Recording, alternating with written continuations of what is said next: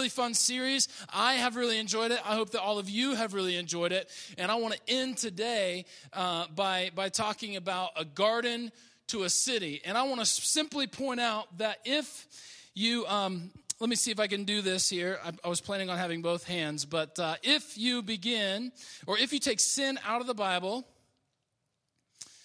here's what you have. If you take sin out of the Bible, you have a pamphlet. You guys with me? What you have, if you take sin out of this story, what you have is Genesis 1 and 2, and then Revelation 2:1 and 2:2. Right? Never thought about it like that before, okay? So, but in this pamphlet, if you were to take sin completely out of the story, it takes sin out of the Bible, look at the pamphlet, Genesis 1 and 2, Revelation 21 and 22, you can still see that there's movement, right? Because in Genesis 1 and 2, we have a garden, and in Revelation 21 and 22, we have a city. So even if you take sin out of the story, this story, the story of the gospel, the story of God, the story of Jesus, is still going somewhere. It's moving somewhere. There's some place that God wants to take us, right? And so what I want to do is I want to talk about that a little bit today and understand the implications of this and what it means to move in our lives from a garden to a city. Are you guys with me? Are you ready for this? This is good stuff, and I am excited to share this with you, okay? So I want to read a little bit about this garden, and I want to read a little bit about this city. So turn in Genesis chapter 2. I want to read verses 8 through 17. Genesis chapter 2, verses 8 through 17. All right, this is a little bit about the garden first. It says this. Now the Lord God planted a garden in the east in Eden, and there he put the man that he had formed. And the Lord God made all kinds of trees to grow out of the ground, trees that were pleasing to the eye and good for food. And in the middle of the garden were the tree of life and the tree of the knowledge of good and evil. You remember this, that we read this passage in the first week of this series. Now let's move on where we get a little bit more details about the garden. A river watering the garden flowed from Eden, and there it separated into 4 headwaters. The name of the first is Pishon, and it winds through the entire land of Havilah, where there is gold, and the gold of that land is good. Aromatic resin and onyx are also there. And then the name of the second river is Gihon. It winds through the entire land of Cush. And the land of the third name of the third river is Tigris. It runs along the east of Asher. And the fourth river is the Euphrates. Now the Lord God took the man and put him in the Garden of Eden to work it and to take care of it. Now that's important for our conversation later on. And then the Lord God commanded man, if you are free to eat from any tree in the garden, but you must not eat from the tree of the knowledge of good and evil, for if you eat of it, then you will surely die. There are the details that we get from the Garden of Eden. Now, we can also infer a lot of details from the creation story itself, but specifically regarding the garden, those are the details we have. Now, turn in your Bibles all the way to the back to Revelation, and I want to read 21 through a little bit into chapter 22. Okay, so let me find it here. Revelation 21, starting in verse 16. Starting in verse 16, it says this. Now the city was laid out like a square as long as it was wide, and he measured the city with a rod and found it to be 12,000 stadia in length, as wide and as high as it is long. And he measured it with a wall, and it was 144 cubits thick by human measurement, which the angel was using. And the wall was made of jasper, and the city of pure gold, as pure as glass. The foundations of the city were walls decorated with every kind of precious stone. The first was jasper, sapphire, agate, emerald, onyx, ruby, chrysolite, beryl, topaz, turquoise, jacinth, amethyst. And the 12 gates were the 12 pearls, each made of a single pearl. And the great street of the city of gold was a city of gold, and as pure as transparent glass. And I did not see a temple in the city, because the Lord God Almighty and the Lamb are its temple. And the city does not need the sun or the moon to shine on it, for the glory of the Lord gives it its light, and the Lamb is its lamp. The nations will walk by this light, and the kings of the earth will bring their splendor into it. And on the day that its gates will ever be on no day will its gates ever be shut. There will be no night there, and the glory and honor of the nations will be brought into it. Nothing impure will ever enter into this city, nor will anyone who ever does what is shameful or deceitful, but only those whose names are written in the Lamb's book of life. Let's keep reading into Revelation 22.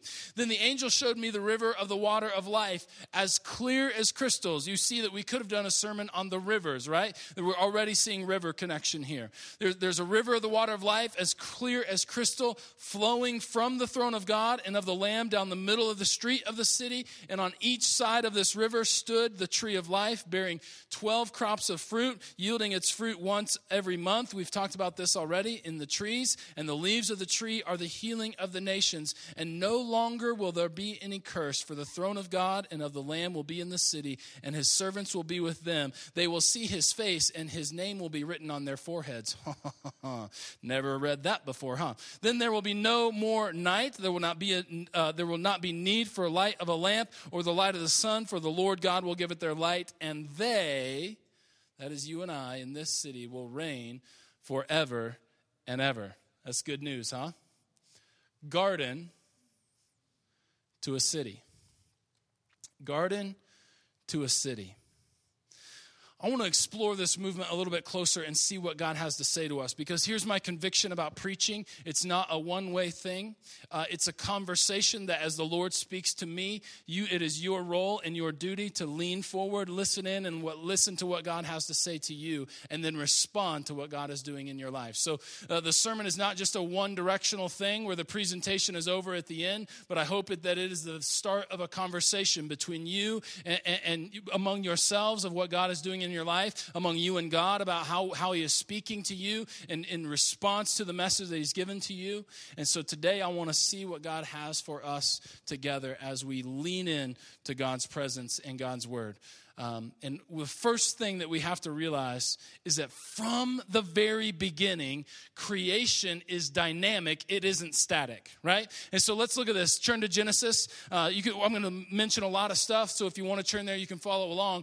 But what we find in Genesis is that there's this, and I mentioned this last week, but creation itself is not this static thing. It's a dynamic thing. In other words, when God created it, it hasn't always just existed precisely as it was on day one, right? And let's look at a few passages that help us learn that and show that. In Genesis 1, verse 11, we see the word, or the verse is that God has called the vegetables or the vegetation to produce or to plant seeds. And the word produce here or sprout is the word dasha. And so there's this idea that creation itself is planting seeds to bring more trees. Trees plant more trees, which grow trees, right?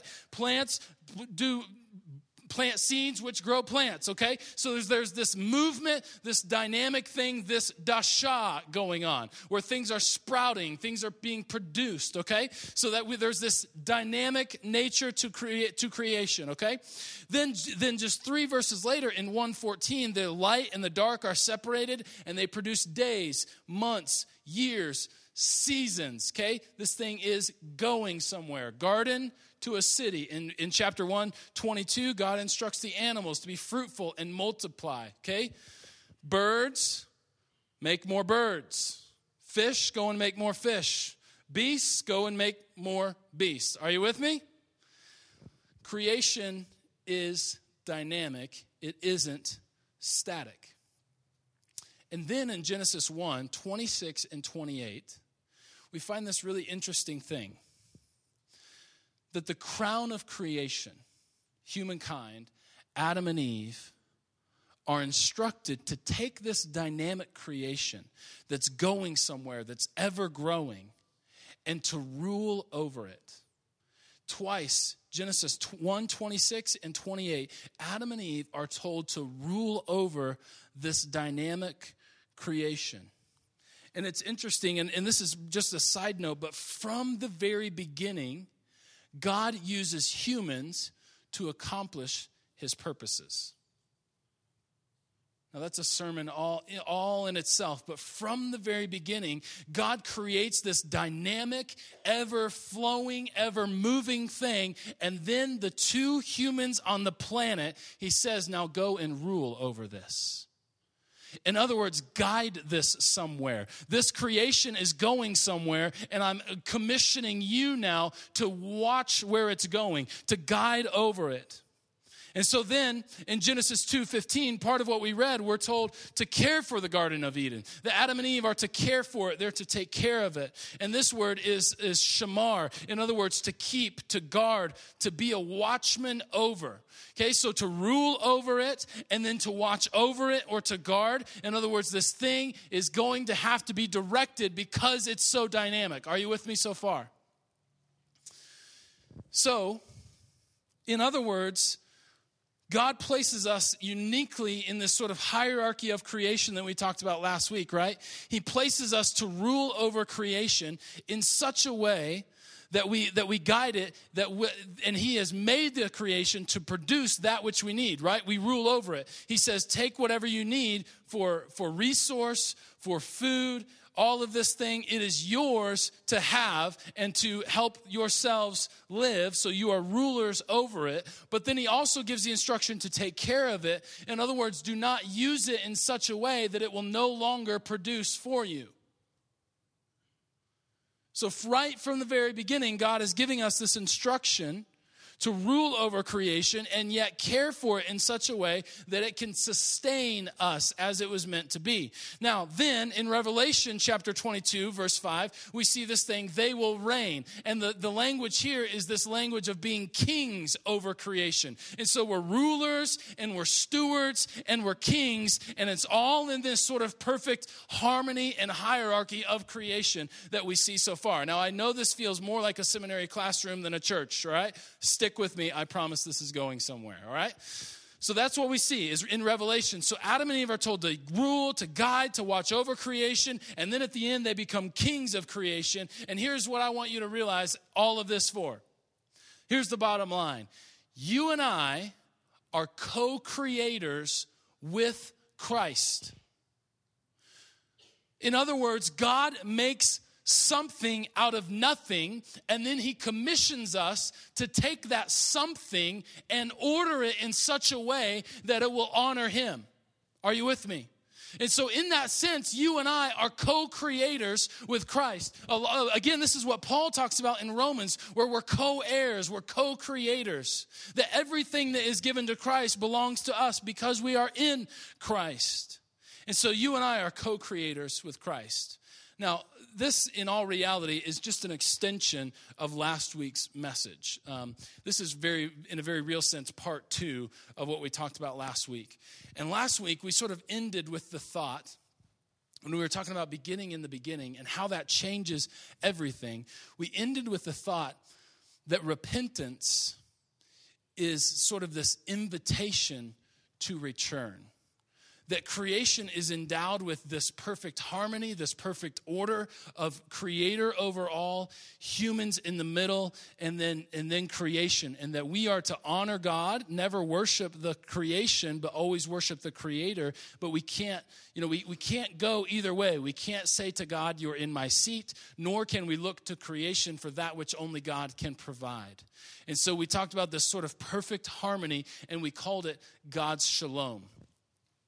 And what we said out of that is that repentance is essentially an invitation to return to the perfect hierarchy that was there right from the very beginning. To take our proper place as co-creators with Christ, in which we properly order and guide and steward creation. Now, this expresses itself in all kinds of ways in our world, all right? So I want you to think about the thing that you love about life the most. What is it about life that you absolutely love? And I can guarantee that the core essence of that which you love can be traced back to Genesis 1 and 2 from the very beginning. Let me give you some examples. Some of you love beauty or aesthetics, right? if you come into a room and things, the colors clash or things don't match, or you look at someone's outfit and you're like, ew, right? And you love this sort of beauty and aesthetics, you're not going to work in any environment that's messed up. These are the people that your desk is clean. You have like Starbucks lights in your office because fluorescents just drive you nuts, right? And you love this sort of beauty and aesthetic. That love for beauty and aesthetics can be traced right back to Genesis 1 and 2, where we are given God's beautiful creation. Some of you like to make things. Some of you, what you value most in life is partnership or relationship. Some of you worship. Some of you exploration or explanation, or exploration for the purpose of explanation. How does this thing work? Right? Or some of you love exploration, like when you go on vacation and your spouse just wants to sit there and read a book and you're like, this ain't gonna fly. I've got to go out and I've got to see what's around me. I've got to see the city. I've got to explore what's around me. And you value that most in life. That can be traced back. The core essence of that can be traced back to Genesis 1 and 2. Learning as well. And so whatever it is that you love about life can be traced back to Genesis 1 and 2. So think about the thing that you do in life that you just think to yourself that while you're doing it, you could absolutely do it forever. And like time just sort of stands still when you do that, right? For some of you, that might be like making things or woodworking, right? And you're like, you got the power tools out, and you're like, yeah. And you're like, you kind of feel like a man, you know? And you're making things, and you could like say, I made that, right? That's kind of what I am, because when I was in seminary and as a pastor, you're never really done, right? There's nothing that you can ever really point to and say, I did that or I accomplished that. Everything is sort of in the idea, like this sort of intangible or in the realm of ideas. And so a lot of pastors I know are woodworkers, because at the end of the day, they can say, I cut that and then I sanded it and then I hammered it together, you know? And you can trace that back, right? And so you love to woodwork. Some of you love, we call you green thumbs, and you love to get your fingernails dirty, and you love to like dig in the earth, right? Why is it that we love these things? Because it's ordering creation. It's participating with God's creation and ordering it in such a way that we have something, right? So some of you, what you really love to do, or what you would really love to do in life, is you want to start an organic garden so that people all over the city can eat healthy organic food, right? And you're like, man, I love that. And I just want to dig my fingers in the dirt. Some of you love music, whether you play it, whether you listen to it. There's this music. Maybe some of you, it's poetry or the art of putting words together on paper, and you just love that and you live for that. Whatever it is that you love, you can be traced back to Genesis 1 and 2. Others of you have landscaped your house or your apartment without permission 6 times already this year, right? And you just love that kind of thing. And some of you, and those of you that are like this, I would invite you to come to my house and minister to me. Some of you love to mow your lawn because you like that green line you get around your shoes, right? And you're like, yeah, you know? Some of you aren't like that. Okay, that's all good, you know. But if you are like that, there is a place for you to minister at our address. So you just come and talk to me later, because I am not that guy. Why do we love these sorts of things? Of course we love these things, because we're ordering creation. We're taking this something that God has given to us, and we're ordering it in such a way that there's something else that comes out of it. Right? You mow your lawn and there's like this fresh smell of cut grass, and you love it, and your shoes are green, and there's like nothing wrong with the world, you know? Whatever it is, you can trace it back to Genesis 1 and 2. And we love these things because it's ordering creation. It's taking the something that God gave us and making something else out of it. And sometimes it's not very clear what people love to do, and so but you can really ask them some of the right questions, and I wouldn't call them prying questions. I would call them kind of like second level, third level questions. You begin to ask them about what is it that they really love to do, and then when they finally tell you, it's like this beautiful thing, but they say, you know, it's not practical, or I can't make a living doing it, right? But what they love to do and what they would love to do is sort of this beautiful picture of ordering creation. And there are other times that when you hear about what somebody loves to do, it is just weird. Like, I love to play the triangle. Ding. Like, I don't know why, but every time I just hit it, it's just like so magical. Ding. And you're like, all right, there's a place for everybody. Okay? Sometimes it is just plain weird. But a lot of times the core essence of what people would love to do is sort of this beautiful thing. And yet they say, oh, I can't make a living doing it, or it isn't practical. So the story begins with ordering creation as rulers. The story ends with ordering creation. And then we are called rulers. We're called kings. Part of the truth of Christianity is that we are co-creators with Christ. And to co-create with Christ essentially means this, that we take the God's something, that where he made something out of nothing, and we are then commissioned to partner with him and take that something, form it into something else, for his glory and for greater shalom in the world. Let me give you 3 examples. And some of you are like, I know where this is going. I've seen where this is going from the very beginning. And I can already tell you the 3 examples. Pastor Andy is going to tell us to reduce, reuse, and recycle. Let me tell you, folks, that's good and that's all important, but it is much more profound than that, all right? So if you've unplugged and you're like, I've heard the reduce, reuse, recycle, I've heard the Jack Johnson song on the Curious George soundtrack, I'm over it, all right? If that's you, come on back, because it's going to be a lot more profound than that. So let me give you 3 examples of how this plays out in the world, because I know some of you are like, worst message ever, where is this going? Come on now, you got to give me a break, okay? So the first example that I want to give you is in the example of business. Business is essentially this, the exchange of goods or services for a fair price. In other words, a fair product for a fair price. So whether it's transportation, whether it's investments or brokerage or food or goods, whatever it is, it's the sort of this exchange of goods or services for a fair price. And if you think about it, what is the goal of business? What is the sort of the root of business, the root cause, the root goal of business in our exchange among one another for goods and services? Isn't it so that everyone will have what they need? Right? We enter into this exchange where there's a fair product for a fair price in order that all of us can have what we need. Do you see that?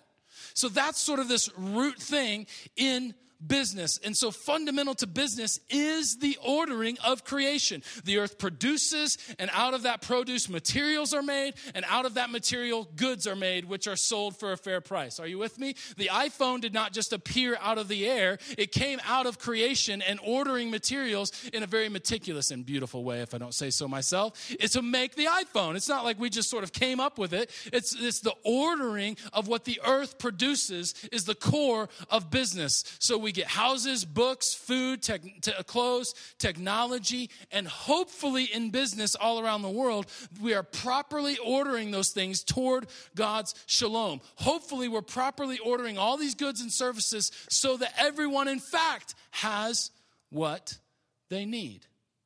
Fair product for a fair price, okay? I know we're kind of flying at 10,000 feet here, and we're not getting lost in the details, but that's essentially the core of what business is. And business is a necessary thing in our world. If we are called to rule over creation, to care for it, to steward it, and to supply everyone with what they need, then business is sort of this core thing and this necessary thing in our world for the exchange of goods, services, and products.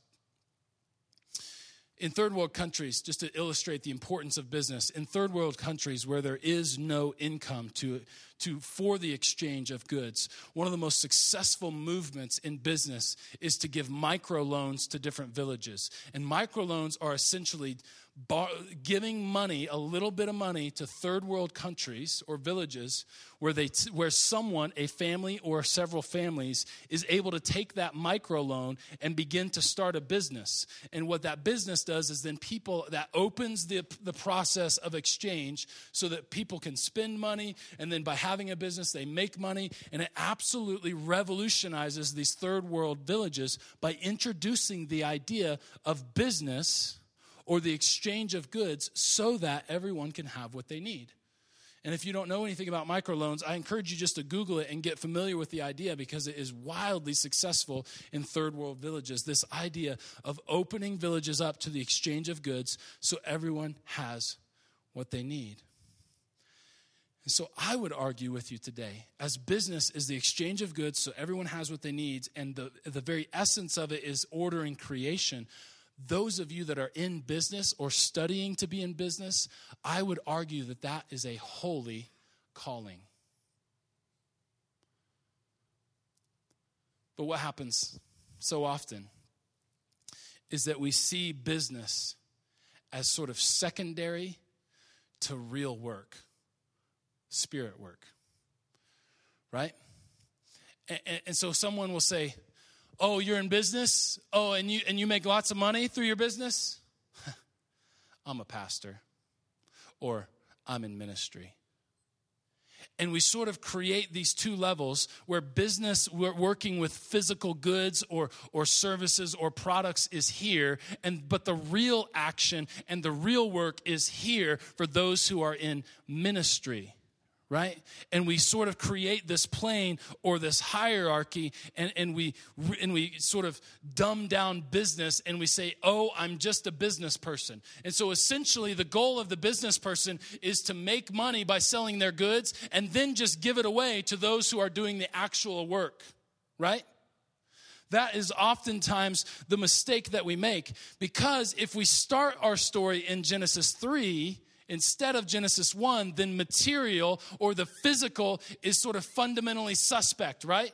That the physical nature, the tree caused the sin. And so if we start the story there, it's easy for us to say everything that's physical is suspect. And then business becomes sort of this, it's necessary to live here, but it isn't real. It isn't important.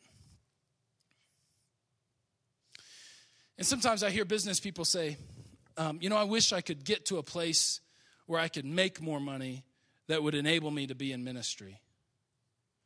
And I think to myself, you spend 8 hours a day with the same people in your office, and these people are hurting people, and they need the hope of the gospel. And you are wishing that you could make enough money to get out of that because you want to be in ministry. Listen, you are in the game. I mean, you are where the action is at in business. And so business is this holy calling. But it goes a lot deeper than just sort of witnessing to your coworkers, right? I mean, that's part of it. Sharing the good news with these people that you spend endless amount of time with in the office, that have come to know you, that have come to trust you, and yet they find in their lives they are hurting and they are dying inside, and they need the hope of the gospel. They need someone to share with them the good news. That's a key part of what it means to be a godly person in business. But it goes even deeper than that in sort of this ordering of creation. And so what I want to tell you about is that there's a movement among businesses to go to a triple bottom line, which I think is genius. In other words, lots of businesses today are concerned only about one bottom line, right? Have we made a profit? Have we made more cash than we did last year? But there's a movement among businesses now to consider a triple bottom line. And that is to say, are we making a financial profit, but how is our business affecting the environment, and how is our business affecting people? In other words, it's asking businesses to pose the question in their offices, are the making of our goods and services, is it in any way exploiting the creation, or is it exploiting people? And if it is, then we need to back up and reconsider the triple bottom line. I think it is absolutely genius and a great gospel-centered way of operating in business. Are you with me?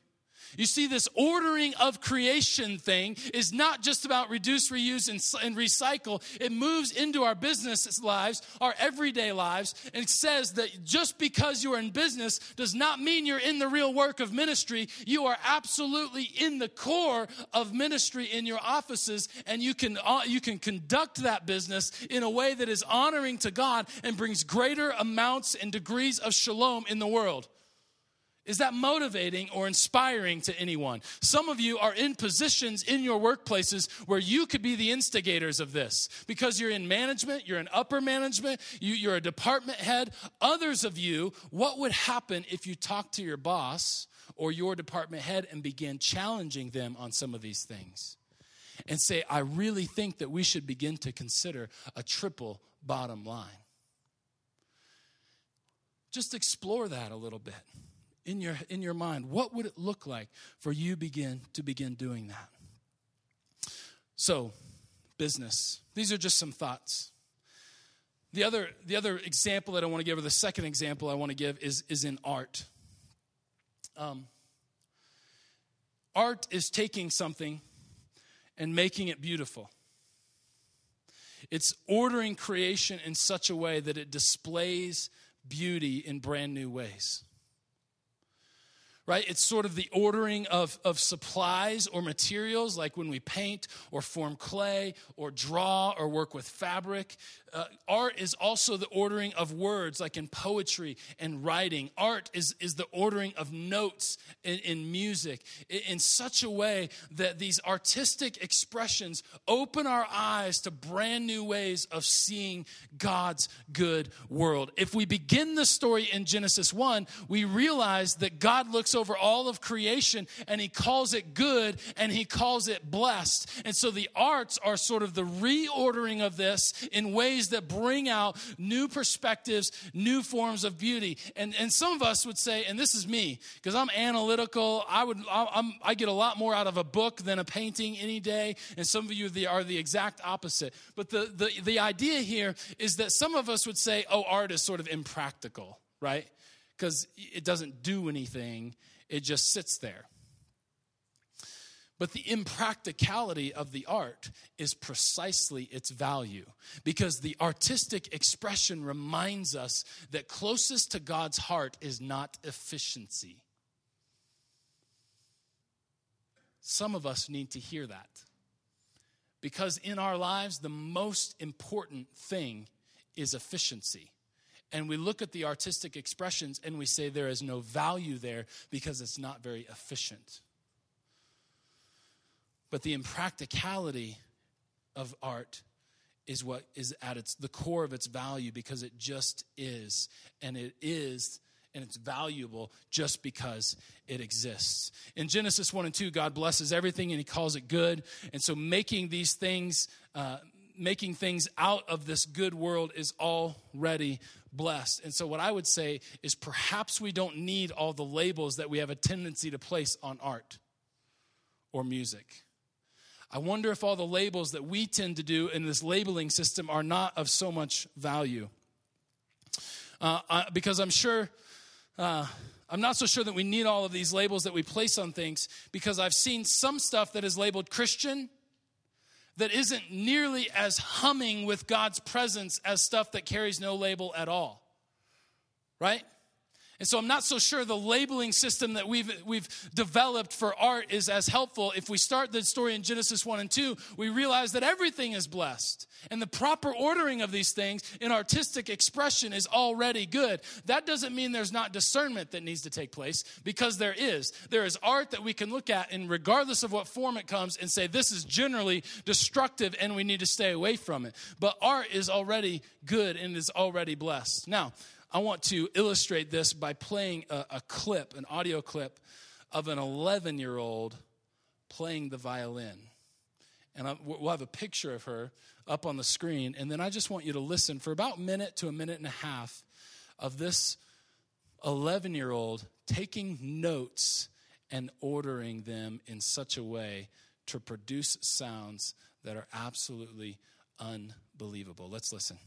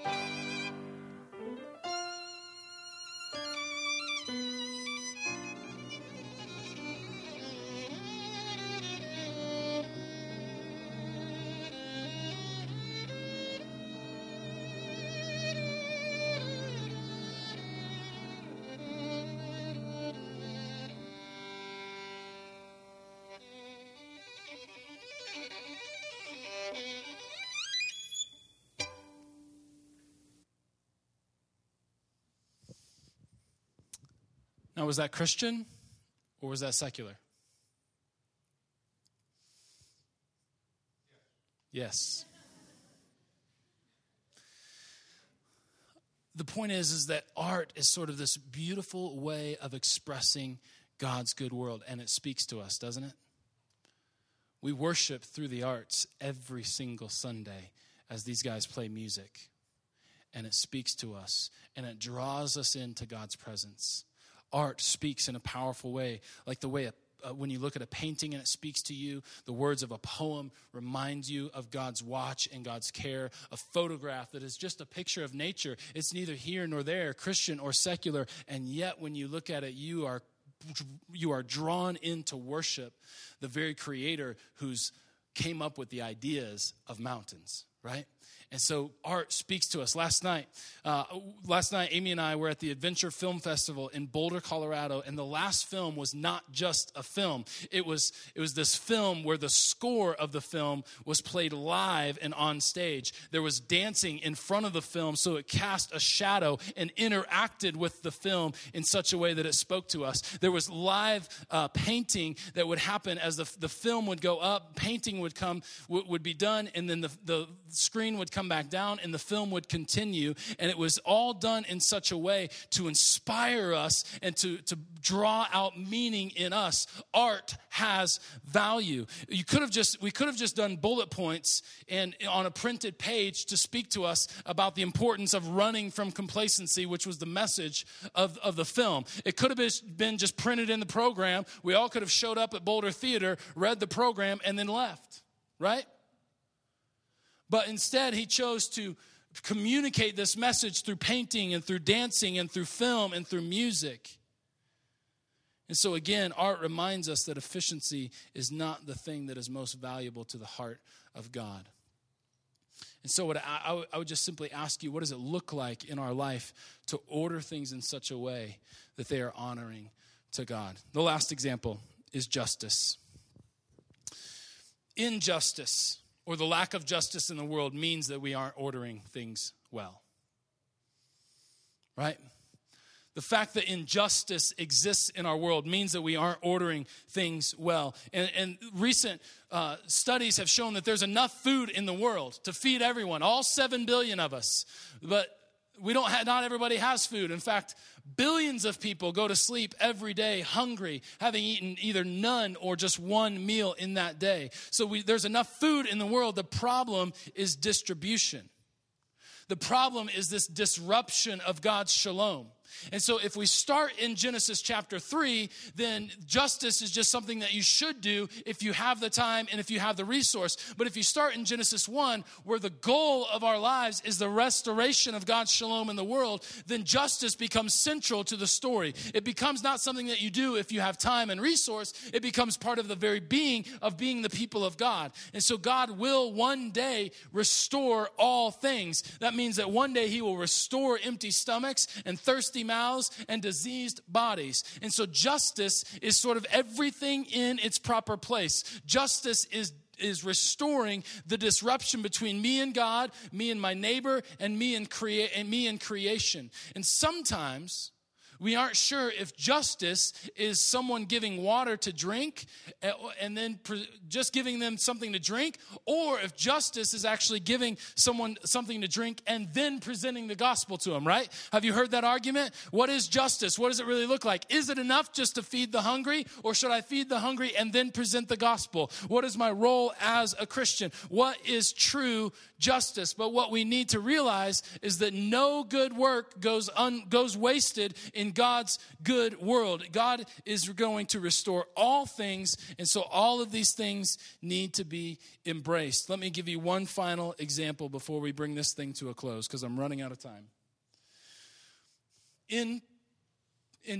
On December 26th, 2004, a man named Michael Pritchards watched along with many of us as the tsunami hit the coast of Indonesia and India and Malaysia and absolutely devastated these countries, where clean water was now nowhere to be found. And he watched in horror as hundreds of thousands of people died in the tragedy, and in the aftermath of the tragedy, thousands and thousands more died because of the lack of access to clean water as a result of this travesty. But then just a few months later, this same man, along with all the rest of us, watched as Hurricane Katrina hit New Orleans. And he thought to himself, oh, Indonesia and India, these are all third world countries. They don't have near the resource as the United States of America. And so surely the United States can do a better job of getting the resources to those who are in need as a result of this catastrophe. And yet it took 5 days to get bottled water to the Superdome where thousands of people were left homeless. And Michael Pritchard, seeing these injustices in the world, said, I am not satisfied, and I am going to do something about it. And he happened to be an engineer. And so Michael Pritchard went along the way of developing a water bottle that itself was a filter, so that in these times of horrible need, there was no need to ship bottled water to the affected areas. You could ship these bottles that themselves can filter the water and take the most horrific water and make it sterile and clean drinking water. And it's called the Lifesaver water bottle. I have a picture of it here. There it is. And this will filter hundreds of liters of water before the filter needs to be replaced. And when the filter does not work, the system will shut down on itself. In other words, it will not filter water if it is not safe to drink. This one man went about the task of absolutely changing the way we can respond to these natural disasters in our world. We are co-creators with Christ, called to order God's shalom and God's creation in such a way that it brings greater shalom to the world. I've given you 3 examples of business, of art, and of justice. But my goal every single Sunday, but particularly today, is that this would not be the end of a presentation or the end of a sermon, but the beginning of a conversation. And that you would take these ideas and begin to ask the question, what does it look like for me to properly order God's creation in my world, in my classroom, in my neighborhood, in my workplace? How can I go about the task of ordering creation in such a way that it brings greater shalom to the world, so that it's bringing people to right relationship with God, right relationship with one another, and right relationship with the creation? How do you and I participate together in God's mission to move from a garden to a city?